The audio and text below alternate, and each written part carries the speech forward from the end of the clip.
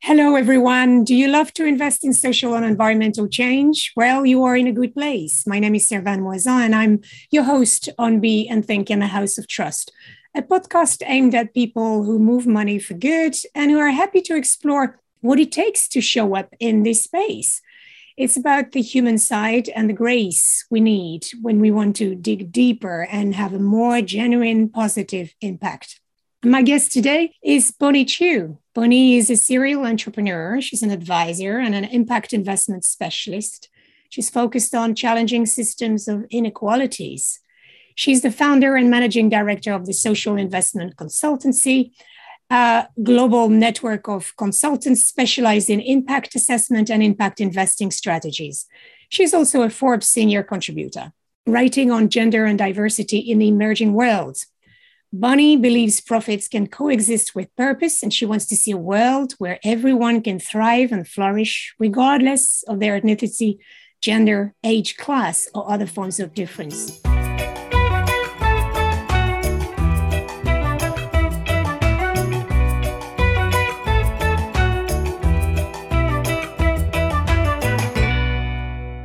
So, hello, Bonnie. So excited to have you on the show today. Thanks for having me, Servan. So it's super good. I see your CV, I see your post, I follow what you do, and we've been working together. And you are a global citizen at heart. You've got roots in Hong Kong and Indonesia. You've lived in the United States and Singapore and Pakistan, Denmark, Germany, and you're now in London with your young family. I wonder, how does this systemic view of the world impact the work you do?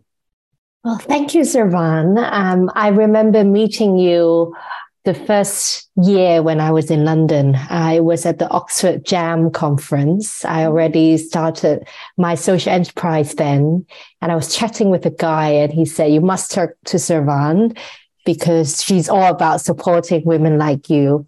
So just so grateful that I've been able to meet you so early on in my journey and that we've kept in touch over the years. But to your question on, as a global citizen, how that's informed my worldview, it wasn't conscious back then. You know, life is all about joining the dots after things have happened. And growing up in Hong Kong, so I'm born and raised in Hong Kong, and I was raised by my grandmother, who is fortunately still very healthy, and I miss her every day. She's in Hong Kong. But she was born in Indonesia, and she fled Indonesia as a refugee when she was about 3 because of anti-Chinese protests. So their family, left everything behind. They had a small business, like a rice import-export business, but left everything behind and moved to China because they are Chinese. And then there was the civil war, or some other chaos. I lost track. And they walked to Hong Kong and settled in Hong Kong. Mm-hmm. So I think, when you were a small child, family members tell you their stories and you roll your eyes, you're like, oh, come on, But actually, those stories of her migration, of building a life from nothing, I think really affected me and how I understood that our lives are all subject to wider forces beyond our control. And this understanding of discrimination based on race from a young age, I didn't experience it myself directly growing up in Hong Kong, but it was learning from my grandmother how she was discriminated, and also learning that because she was the oldest in her family, and as a girl, you have to, give up education so that you can be kind of a pseudo mother, right, to your siblings. Mm-hmm. So I think it's learning about kind of gender and race subconsciously at a very young age. And another strand to my upbringing is growing up in Hong Kong, which is a very hyper-capitalist society. When I was 5, it was the Asian financial crisis. So it was 1997, and basically a lot of Asian economies just crashed. And if you go to Hong Kong and, if you talk to older generations, like my parents' generation or above, people who are aware of finance, they hate on there's some speculative investors in the West who basically betted against Hong Kong dollars and like just made the economy crash, and those investors profited a lot. But the personal understanding of that was my parents, because around 4 or 5 you have to go into school, right? And so they wanted to buy a flat in a better catchment area. So they made the investment in a property, and after a year after they bought the flat, the property prices crashed. So the property was devalued by like 2/3. So that made them in like negative equity and in a lot of debt. And I was just 5, but I did understand the concept of debt. I wouldn't say we were in poverty because, my 2 parents could still work and they're just struggling. But I think it was a very interesting exposure to the whims of capitalism. And, I remember we share one breakfast, the 3 of us, my parents and I. And people usually eat out in Hong Kong, so it doesn't matter whether you're poor or rich. But I think those left an imprint on me in thinking, in just learning about capitalism at a very young age. And those all seep into your subconsciousness. So when I was in school, I was very interested in just helping people, because I think that's the value that my grandmother instilled in me, that she often reminds me that, we're very lucky. We should always help others who are less fortunate. So I was always very interested in helping people. But intellectually, I think I was quite drawn to economics and business. So I studied business in university in Hong Kong. And it was during my university degree that I just realized business has caused so much of the ills in society, but in a way, it can also be a great tool to achieve social change. And that's when I learned about social entrepreneurship and my different exposures. During university, I got to study abroad, Denmark, that I learned about welfare state, and I got really into understanding whether taxation can help us achieve a more equitable society. Wrote a few papers on that. In Denmark, also, I learned again, history repeats itself, right? 1997, the Asian financial crisis, 2008, the global financial crisis. I was studying in Denmark in 2011. So we were studying the economic history of the global financial crisis. So what has caused the financial crisis and the European banking system and all that. So I think like learning, being exposed to just the systemic ills, I think, of capitalism, even though it was just a side story of my study. But being in Denmark really helped me, I guess, envision an alternative way of structuring society. And in the US was much more about entrepreneurship and practical things of just starting social enterprises. And it was in the US that I started thinking about thinking up an idea that I then had for social enterprise, which then I launched in 2013. So that's just a bit of a story, I guess, weaving up the different parts of my life. And then other countries I haven't touched upon, but in the end, I did find myself in London because I was attracted to London being this global center for social entrepreneurship and purposeful business. Wow. It strikes me that from an early age, you were exposed to, well, you mentioned that chaos, but there is something around the idea that nothing is permanent and everything can go away like that, which resonates with you. Yes. I think when I think back on kind of my grandmother's story and how my family, when I was 5, like those years when we were in financial challenges, is indeed nothing is permanent. So I think I have this concept from early on that let me just live every day to the fullest and that I won't regret anything that I do. And then I think it's also this sense of being aware that we are just a mini piece of the puzzle. And it's sometimes the systems that will just drown you and bring you down.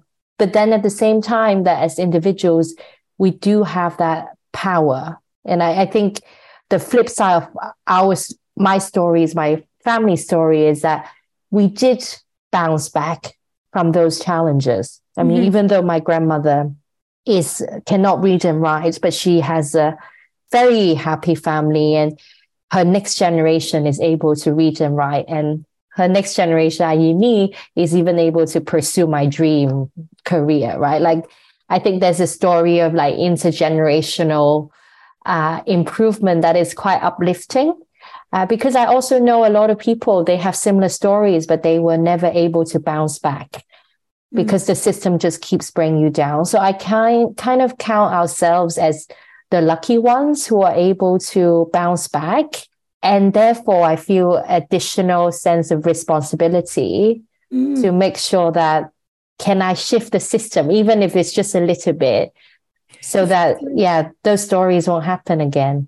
It feels like what you inherit from your grandmother is that vocabulary of dream guardianship, carrying out the dream, passing on the dream. Not everybody's got the same tools to make the dreams happen, but she passed that on to you. You inherit that guardianship of dreams. So, Bonnie, there's two things I'm hearing there. There is chaos. You know that not everything is permanent. You bounce back from incidents of life. Not everybody has the same luck. In some way, the system or parts of the system is designed to keep people down where they are, sadly, and that's harsh. You founded the Diversity Forum for Inclusive Social Investment, and you also created recently the Pathway Fund. That's a new social investment wholesaler aiming to improve the flow of finance and support to Black and minoritized-led enterprises and entrepreneurs.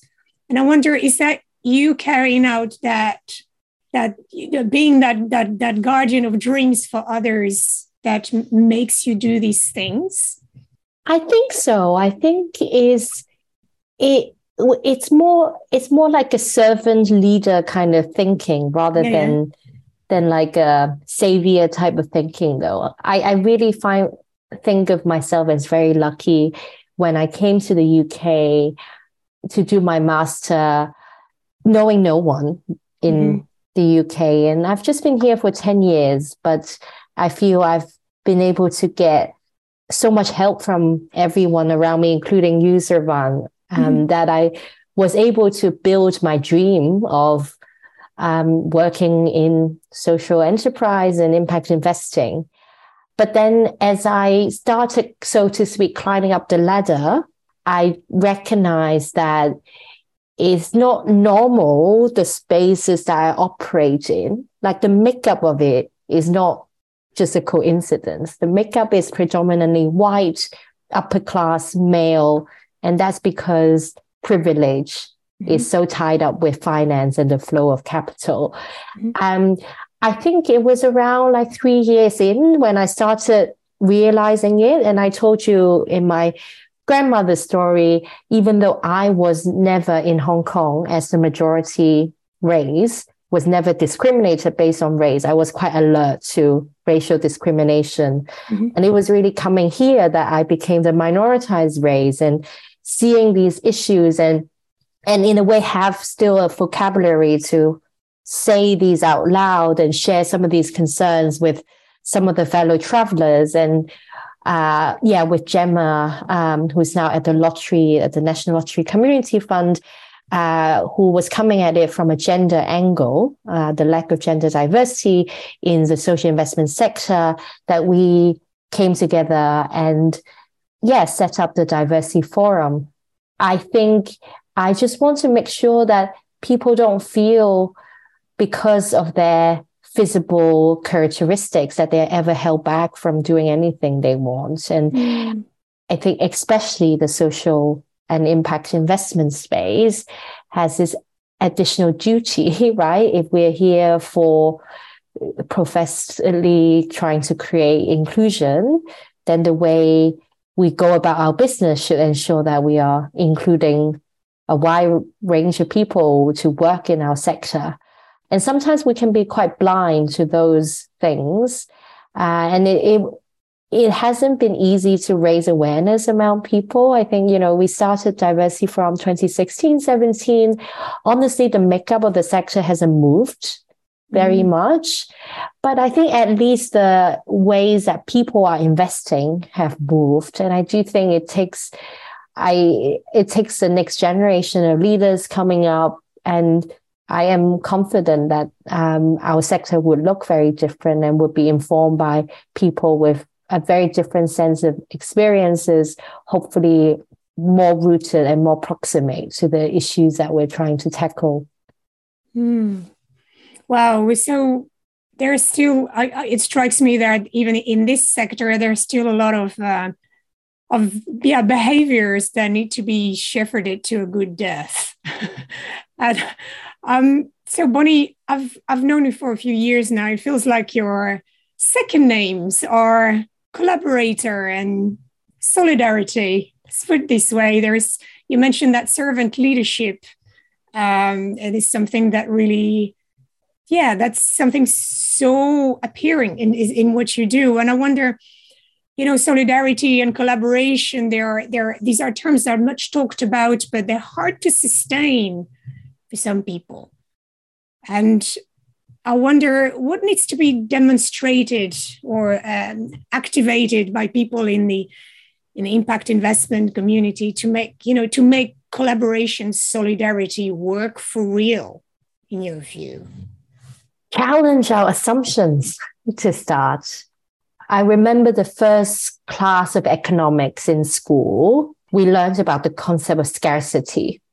So our world has scarce resources. How can we optimize and, carve out our own bits and maximize our own utility, right? So I think so many of us, even if those who haven't studied economics are growing up in a capitalist society, and these concepts of scarcity are so ingrained in us that our default is always to compete with each other. And I think being able to challenge that assumption and to try to unlearn this competitiveness in us, and trying to, competitiveness sometimes drives some good behavior, but being able to ask ourselves, are our egos in the way, and could we actually let go of our egos and collaborate? Would that bring a better outcome?